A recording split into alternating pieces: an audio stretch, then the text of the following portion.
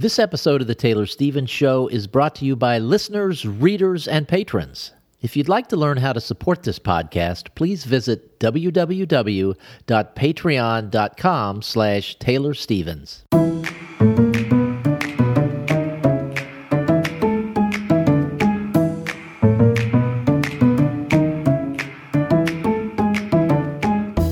Hi, this is Taylor Stevens, New York Times bestselling and award-winning author of kick-ass international thrillers, and this is The Taylor Stevens Show with my good friend Steve, where we are kicking, riding in the butt, one word at a time. No, it's not that you used my last name.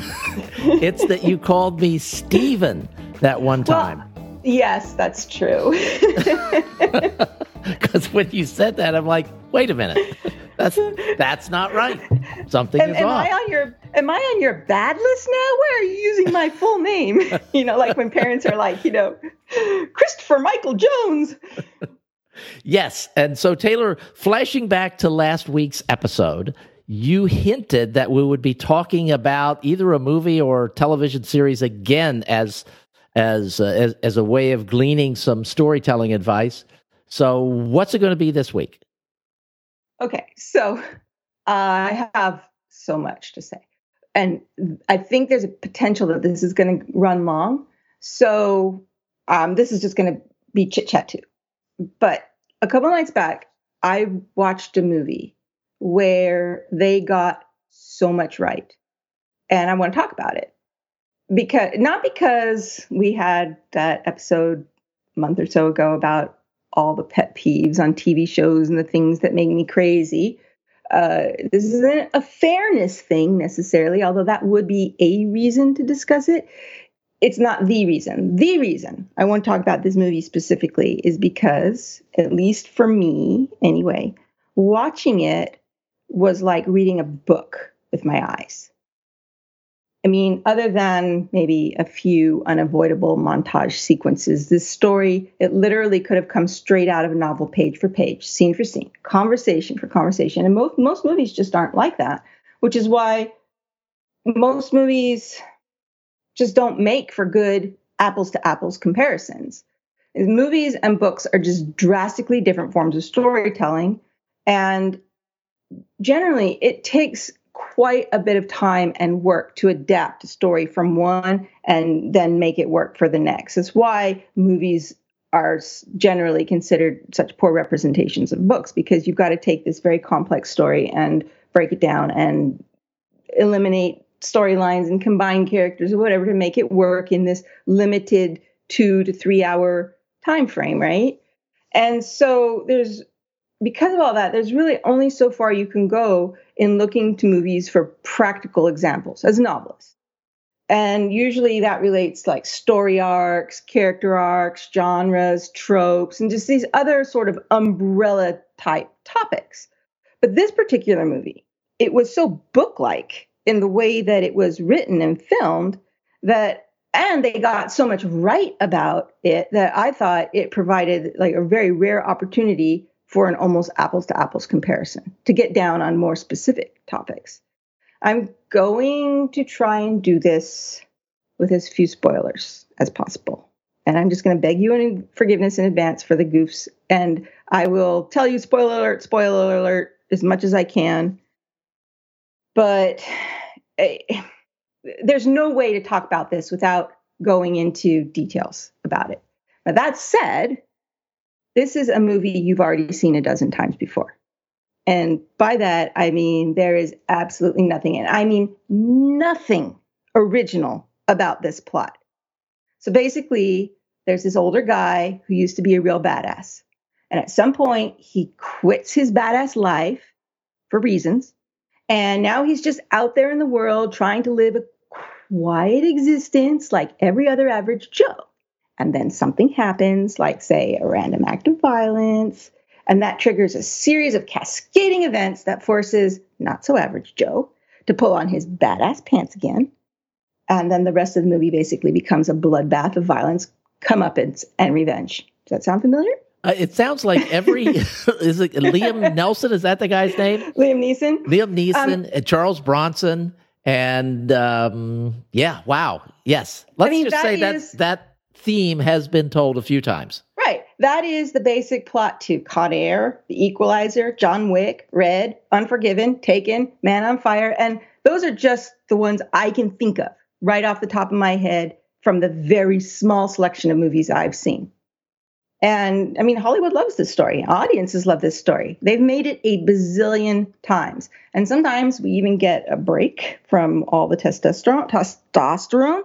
And we get to see that same story told from a female perspective, except that when it's an estrogen-driven story, the woman is always younger, and she's either currently active in her role as an assassin or an operative or a badass, or she needs to train to become that badass, which is different than the male version, which the guy is older and the badassism is in his past. And Hollywood has to do this. They have to write the female-driven stories this way because, unfortunately, over yonder in them movie-making Badlands, if a woman dares reach the ripe old age of 40, she automatically dissipates into a cloud of smoke. So the only way that they can adapt these types of movies for women is by, of course, using younger women. And that's how we get movies like Peppermint and Ava and Anna. And I'm sure there's so many more of them. There's some that then take it off on a different spin, like you've got Atomic Blonde, Good Mary. I think it was called Good Mary, where they're not really so much revenges, but they still become, bloody revenge, bloodletting thing, whatever. Okay, so my point is, you've seen this movie. You've seen it a dozen times. So I don't know how much I can actually spoil it in that sense. But that's our first takeaway as novelists, is that the plot is really only a backdrop to the story. It doesn't matter if it's been done before, as long as you can take what's familiar and make it unique by giving it your own personalized spin and your own peculiar characters. Lesson number 1. All right, this particular movie is called Nobody, and it's on Netflix, I think. And it's violent, it's bloody, it's graphic. If you have watched any of those movies that I just rattled off, you probably won't have a problem with it. But if you haven't seen any of those, or you don't like action movies or revenge type stories, just don't go into it thinking of it as entertainment. Look at it more as a tutorial. And if you do like this type of movie, then you're probably going to have to watch it twice. You're going to have to watch it first for enjoyment, and then you're going to have to watch it as a tutorial. Now, just to set the stage, because I know that tastes are so varied, they're all over the map. And people criticize one movie up and down, and then this other half of people are going to love it. And I just don't want to be caught in that. So let me just make it real clear that there's nothing realistic about this plot. None of them are ever realistic. But, some of them are more realistic than the others. And they're realistic in different types of ways. So like in John Wick, for example, everything takes place in a world where assassins and assassin leagues are just a normal part of life. So basically, it's an alternate reality. But the body movement, body control, and the fight sequences are, at least from what I've heard from people who are experienced in these types of things, some of the most realistic combat type film shoots that have been done to that point in time. So even though it's all in a world, an alternate reality, it has a sense, its form of realism comes from the combat fight sequences. And then like in a movie like The Equalizer, the reality of it comes from the real on the ground, everyman way that this character uses everyday tools as weapons. And in Unforgiven, which is a Western and maybe not really the first movie that comes to mind, and this whole assassin comes out of retirement story thing, this setting, this Western setting, and the characters themselves and their dialogue and their interaction with each other, that's what creates that sense of realism. And in this movie, Nobody, it does such an amazing job at grounding every possible story element in realism that even the unrealistic stuff still feels completely plausible in the moment. And that's our second takeaway as novelists, is that you can get away with making up a whole lot of stuff as long as you keep your not made up stuff as real and accurate as possible.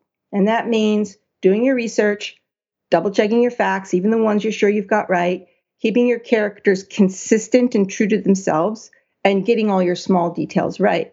So, like in the Monroe novels, for example, they are completely over the top, the characters. I mean, like, that is not reality, but they are grounded in reality by the locations, the settings, the details, and the characters. I do my best to keep the characters feeling as close to real as I can possibly get them. And so that itself, together, combined, is what keeps the over the top stuff from spinning off into like self-parody or just so stupid it's laughable and it's not even a thriller anymore. So every story is going to have its sense of realism that keeps it grounded in reality, even if it's just the laws of physics or something, like keep it real so that the rest of it that isn't real still feels like it is. Okay, so in this particular version of this Seen It Before story, it starts near the end. This is where we're going to start. We're getting close to spoiler territory, but not really, because this is just the opening sequence, all right? Our main character, we'll just call him the hero, he's inside an interrogation room, and he's in handcuffs. And he looks like he's just had the crap beat out of him. And he reaches into his jacket, and he pulls out a pack of cigarettes, and he lights one. And he puts it in his mouth. And then he pulls out a can of tuna, and he sets it on the table. And then he pulls out a can opener, and he opens the can of tuna. And finally, he reaches into his jacket, and he pulls out a kitten. And he sets the kitten on the table in front of the can. And this whole time, there's two interrogators there, and they're just watching him. Like with this totally what the bleep look on their face. And then one of them says, "Who the hell are you?" And he's like, "Me? I'm nobody."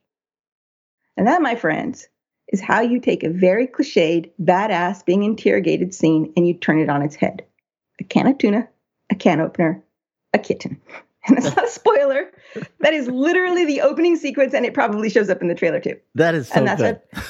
I want to see this movie so badly now just from that. That is our third takeaway as writers, that even cliches can feel new, or at least be tolerable, or even useful, if you're able to adapt them and give them a new twist. And the rest of the movie continues in that vein. It's like that. It's just the same cliche flipping thing, building off tropes to drive the story, and then suddenly turning them inside out.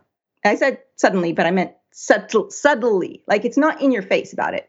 And the reason it works so well is that it is done, for me anyway, this is my personal enjoyment level. I know everybody's different, but the reason that it works so well for me is that all this trope flipping, it was done without any fanfare, no over-explaining, no pointing out the obvious just to make sure that the audience understood it because you're afraid that they're too stupid to catch what just happened. It's so much is just left implied. And I love that about this. They just nailed that.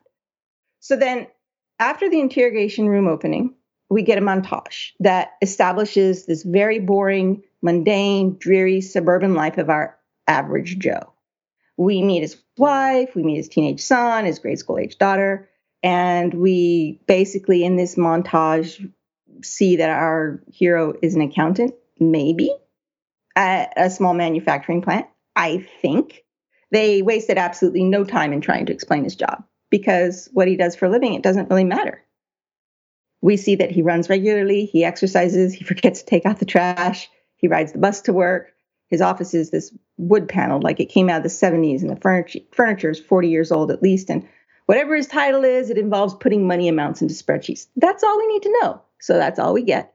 And that is takeaway number 4. And it's pretty self-explanatory, so I'm not going to belabor the point. And after that, we get the something happens. Now, wait a minute. What's takeaway number 4? That this is all we need to know. So that's all. They don't go into a lot of detail trying to explain, what it is he does or spend a lot of scene time with his interactions at the office. There's a little bit, but only to the point that it's necessary for the rest of the story to make sense. Gotcha. So next, we get the something happens that sets off this chain of cascading events, which every one of these movies has, right? And in this case, it's a home burglary of his home. And he could have done something about it, but he doesn't. Doesn't stop it, doesn't hurt them. And the dialogue surrounding this scene is very sparse and very realistic. And this is basically the tone that the whole rest of the story is going to take on, is that we're relying nearly entirely on the characters' facial expressions, their body language, and all the stuff that's left unspoken to understand what's really going on, which is the first 10 minutes of the movie. And it's enough to set us up for everything that follows. So I want to point out some specific stuff that this movie just did amazingly in terms of craft as it applies to writing novels. But to do that, I have to head into spoiler territory. So here's your warning. And if you haven't seen the movie and you don't want me to potentially ruin anything, just stop now, come back later. I'm still going to try and keep it to a minimum, but it's just impossible not to go into detail. So the first thing that this movie did that just left me going, oh, what a breath of fresh air, is the dialogue. It is brilliant dialogue for one simple reason: sheer economy of words. So much is left implied, and so much that could be unnecessarily explained or clarified isn't. They just trust you to be smart enough to read between the lines. And here are a few examples. So this guy's married, right? We are never specifically told how much his wife knows about who he is or who he was, or how they met, or what their relationship was like before they were married. When that home invasion thing comes out and all the aftermath of it and people reacting to his lack of reaction, we see her react to it too, but it's a little ambiguous. You can't tell. Does she just think he's some poor, pathetic loser who didn't have the guts to defend his family like all these extra characters are making it out to be? Or does she know something more? We don't know, right? We just see her react, and it's kind of, who knows? And then we finally, later in, as the story progresses, we see him come home all banged up. And his wife is like, oh. And he shows her his wounds. He's gotten stabbed, and he's like, kind of like old times. That's the extent. Like, that's how you know that, oh, she actually does know who or what he is. And there's this scene later, much later in the story, where he says to her, I remember what we were. I miss what we were. And then there's this one last instance where he asks her to trust him, but not in that cliched, which I hate, way where the character's just like, you just have to trust me, but they don't give you any reason to trust them. But in this case, he tells her, blind trust one last time, I promise.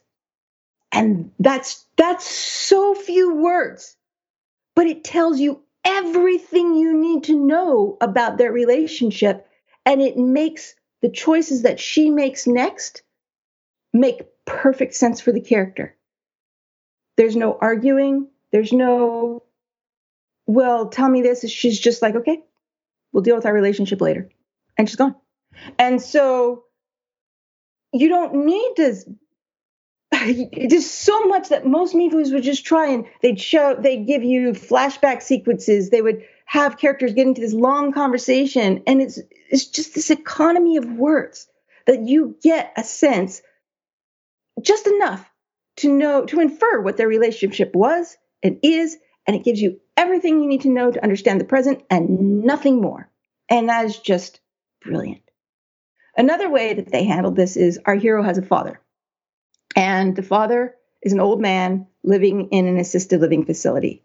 And we are never explicitly told what kind of relationship our hero has with his father. And for most of the movie, you're not even sure if the father's all there mentally, because there are so few words exchanged between them. But the son will come and, spend time with his father and watch TV with him in his little, assisted living room. And that's their relationship, sitting there, almost no dialogue between them, watching TV. But what we do know is that our hero has a stash of weapons in the father's room. We don't know necessarily that the father knows about it.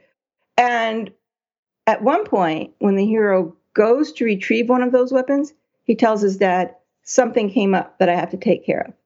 And dad just goes, like grunts. That's it. And then much later, as the story starts to pick up pace and things start happening, he calls his dad and he says, that thing I had to take care of got a bit out of hand. Just a heads up. And that's it. That's the entire dialogue of those particular scenes. And it's just enough that by the time that plot really begins to come together, you have everything you need to know to understand the relationship between father and son as it pertains to this story. There's no going into detail about their history together because we don't need to know that. Not for the time frame of what this story allows, because that's not the focus of the story. And they didn't try and cram it in. They gave you just enough for the story to make sense. This is minimalism at its absolute best. Another way that they handled this that I thought was just in awe of the way the economy of storytelling. And I think this is why it felt so book-like to me in watching it, is I could literally see page in print just getting visualized right there on the screens because they didn't go into all that unnecessary stuff the way that a lot of movies do with lots of cut scenes and, back and forth and choppiness. It was also filmed very minimalistically. The settings were minimalistic. The whole package just came together like that in this consistent form. And so this movie, it doesn't waste any time showing us scenes from the hero's past to get his backstory. It's just filmed entirely minimalistically in the present. And so in movies, you really only have two viable means of communicating something to the audience. You need to know what made this guy who he is. And if you're not going to flash back and show it, you've got limited options. You have to provide something. You can't just not be, and if you're not going to catch the audience up to speed by showing those details through the flashbacks and cutaway scenes, your only other option is to have the characters convey it. And usually that means dialogue or some in the moment actions that are taking place to catch the reader up on this guy's backstory, right? And so usually, at least in the movies that I've seen, when you have characters discussing this person that they're trying to hunt or chase or kill or capture or whatever, you see someone do like this deep background digging on him, and then they will present that information as sort of like this visual dossier. You see it up on the big glass screens, or someone will flip through papers or whatever. It's like, here's this massive amount of info dumping, and we're going to give it to you in 30 seconds just so you know what's going on. And they could have done that here. I mean, the setup for it is in the movie. It's there. But instead, they follow this pattern of flipping tropes. And in this case, not one trope, but two, right at the same time, by having the character himself provide the background explanation, which in less capable hands, I mean, that would have easily turned into one of those like villain type monologues, but here it would have been a hero type monologue cliche. But instead, what they do, and I've never seen this done before, is they break the hero's explanation into two parts. Like his backstory, him telling his backstory into two parts. Big, huge spoiler alert. I mean, major spoiler alert here, okay? So if you haven't already stopped, this would be your next stopping place. In the first of these instances that he's breaking up his backstory, it starts with one of his enemies echoing the question that started off the movie. Who the hell are you? Right? And so, and then the second time that it happens, that question isn't exactly articulated, but it's very clear that the question is being thought or asked. They want this explanation, right? And in both instances, the main character, he obliges by answering their questions, and he's very economical with his words. The explanation is short, and both times it gets cut off before he can finish, because both times the person he's talking to is alive when he starts talking, and as he's talking, he realizes that they've died. So he just stops talking at that point, like just mid-sentence. Oh, the guy's dead. Okay, never mind. So it was a very unique way of very economically explaining where he came from, but doing it in a way that actually was not, hey, I'm going to give you a big speech that you're not interested in right now. It's like he's answering these questions, and then the same thing happens both times. And it just doing that just flips these tropes, boom, boom, boom, right on their head. And it's brilliant. It's the brilliant storytelling because it takes the expected and makes it unexpected. That's a gift. That is just so smart. Okay. So there are a lot more examples like that of how dialogue is kept down to its sparse minimum that leaves the audience just connecting the dots on their own. And I can't even begin to tell you how refreshing that was. And for me, as a storyteller, because this is what I do, I just break down the story all the time. I cannot watch movies without seeing that. Right? I see it happening. I see when people go on cliches or go on these monologues or characters say unnecessary dialogue to each other. I know what's happening. They're informing the audience. I see it as a storyteller. And I can also see, well, maybe there's just no other way to do it, but it's still annoying. And when it happens, it pulls me right out of the story. I can't help it. It just does. And maybe most people aren't bothered by it the way that I am, but that's, for me, it's not just entertainment. It is educational, right? And so in this movie, even those instances where I can see what's happening, I can see the story mechanisms being turned behind the scenes, they're still so perfectly aligned with the characters and the scene setup that it's like I couldn't find any fault with it. It just worked. So I really highly recommend watching this movie just for the dialogue, just for that alone, to see an example of what doing it right looks like, not over-explaining, of using each word carefully, of providing just enough to give you a sense of who the characters are, what they want, what's going on inside them, and keeping the story moving. So another issue that I thought that this movie just handled absolutely brilliantly was establishing hero bona fides. And this is a character issue. It is one of several aspects that go into building a believable character. And it's especially critical when you have like an over-the-top certified badass character. And making those characters feel real, and I guess this isn't something that I'm very familiar with because this is right in my genre niche, right? It's kind of like a three-pronged spear of how you go about establishing these characters as authentic and real. And the first one is what the character says. So in the instance of this movie, we would apply that to the way that the character is relaying the details of his background to people who've asked him questions, right? What the character says. The second is what the character does. So that's all the physical fights and smarts and etc. But that usually doesn't kick in until after you already have a sense of who the character is. It's not really so much establishing that he's a badass as reaffirming or building off what you've already established. It's still very important.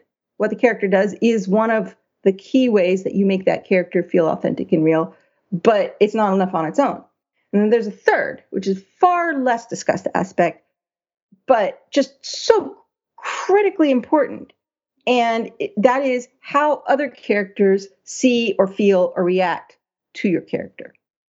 Is in all things, as in all things related to movies, the only way to accomplish all three of those things is to show them or speak them.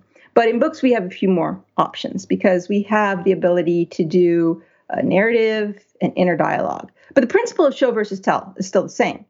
So when it comes to establishing a character as being this real badass, seeing or experiencing them in action is always going to feel more real and more fun than telling, which means that in a movie, that generally means flashback sequences. That's how you show it. But this one didn't do that. Instead, they used a technique that I absolutely love using in novels because I feel like it's one of the most effective ways to convey something about a character, and that's to show that character through the eyes of someone else. Here's why I love that so much, and also why I think they did a brilliant job of handling that in this movie. The first is, we talked about what a character says, right? That's how you establish it. Well, a character can only say so much about themselves before it starts to become off-putting. They can say like what they're going to do to someone else is a threat, but that can only be used in small doses before it starts to feel annoying or it starts to feel like they're punching down. And a character can only describe their own skill set so much before they start sounding like an egotistical maniac. And we are not fond of braggarts.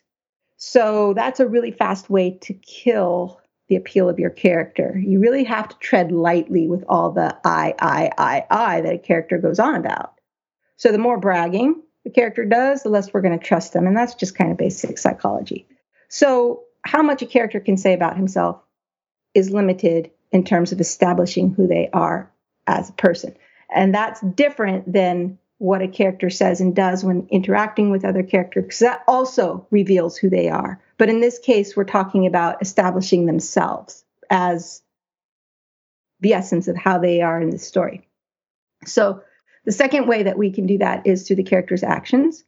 But like I had just said, the character's actions in the present that's really the present day story. That's not who they were before. It's not where they came from. So unless you want to cut away for a flashback, it's that showing all that action isn't really going to do much to help with establishing what got the character here to this point.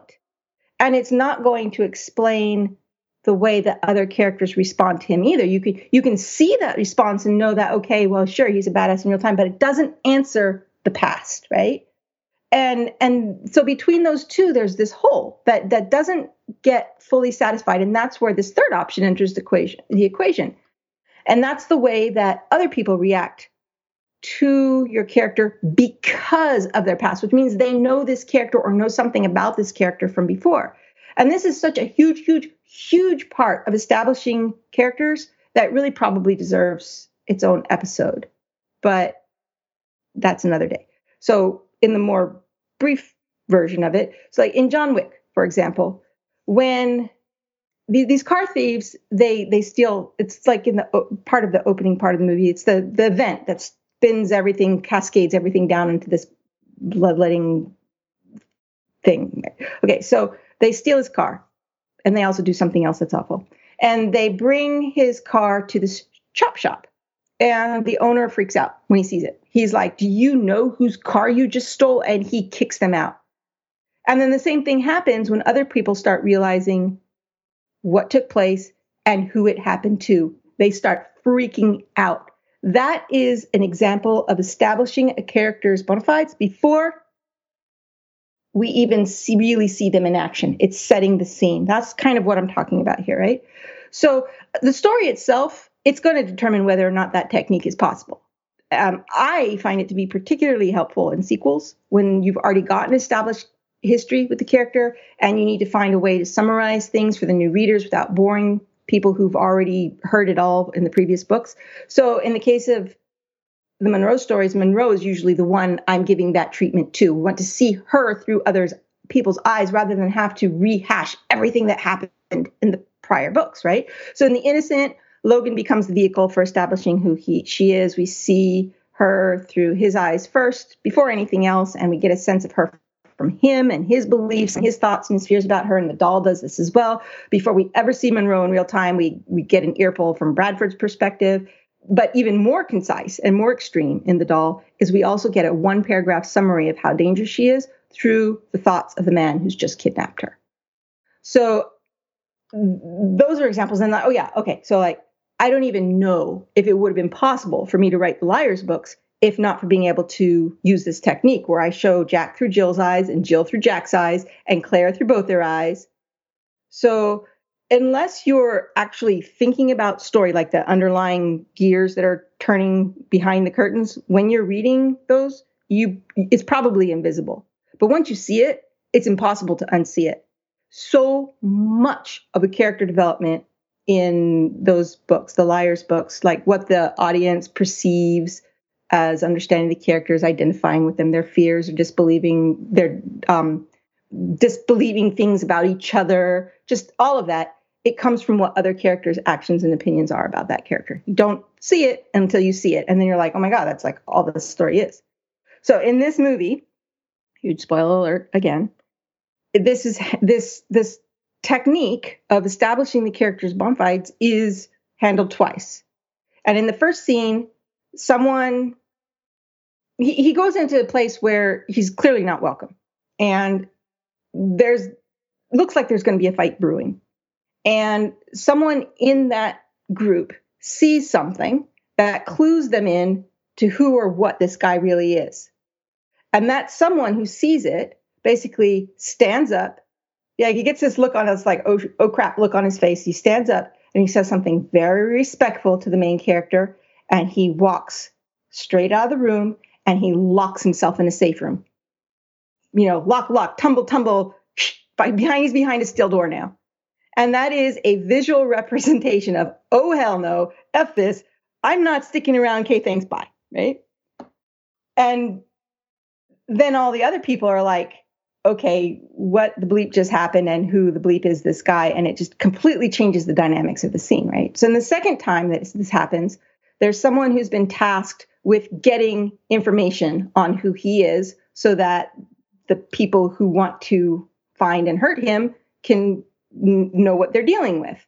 And that is what would have been the classic setup in most movies for, here's a dossier, let's explain our guy's backstory, right? But they didn't do that. They flipped it upside down, and they used this as another mechanism for establishing his badassery by the person, when they realize who this guy is, they basically just shut the computer, pack everything up, throw the dossier of information on the floor to the guy who hired them and said, no charge, here's your information. And they're just out of there.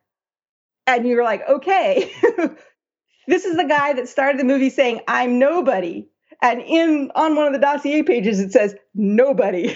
And like, what just happened, right?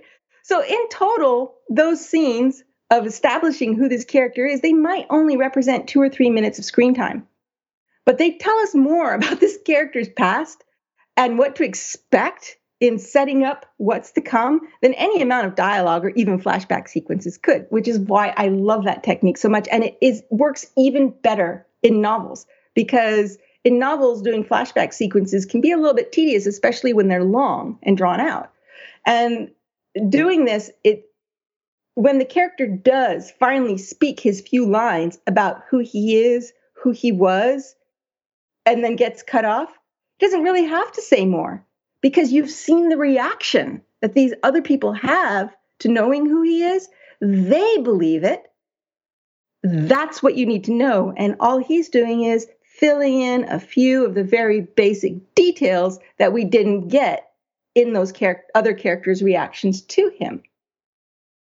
The one downside to this technique you have to remember is that it only works in multiple point of view stories. Because to be able to see a character through another character's eyes means that character has to have a point of view. So obviously it cannot work all the time, but I love using it because it just is so much more effective in conveying character than having the character talk about themselves or having to set up long sequences to establish it. There's so much more in that movie that I could go on about, but we are out of time.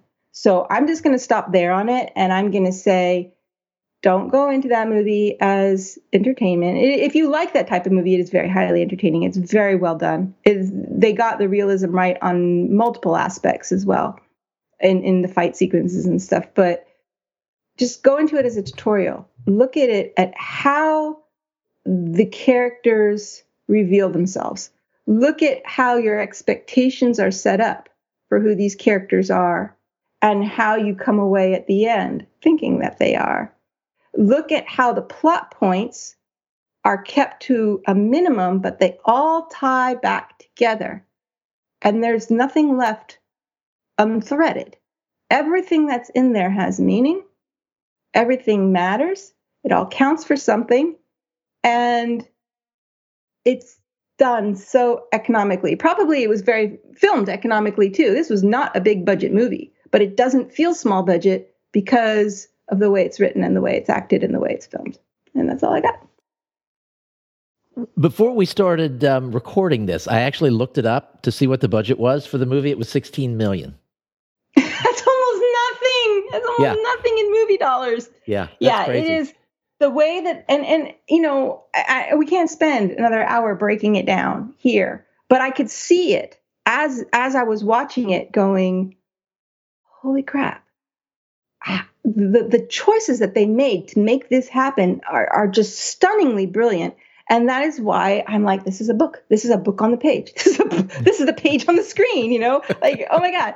It is not a big budget movie at all, but it's so well done for the money. And it's got recognizable actors in it. The main actor is the guy from Better Call Saul, I think. I've never seen it, but part of that Breaking Bad spinoff. And then Christopher Lloyd from Back to the Future. We all know him as Crazy Professor. He played the dad. And, so they're not complete unknowns. All of them aren't. But they were all very good actors.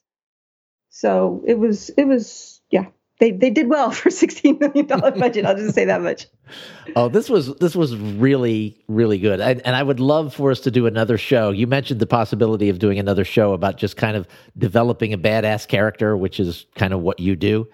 So this has been kind of a tutorial, but it would be fun at some point in the future to take it a little bit deeper. So we can look forward to that. And this has been a really fun show. So thank you for that. And I really want to see this movie. Hopefully, after all that, you like it. But if you don't, it's just a tutorial. And with that, all right. We are finished. So thank you guys for listening. We will be back with you again next Tuesday. Thanks for being here, guys. See you next week.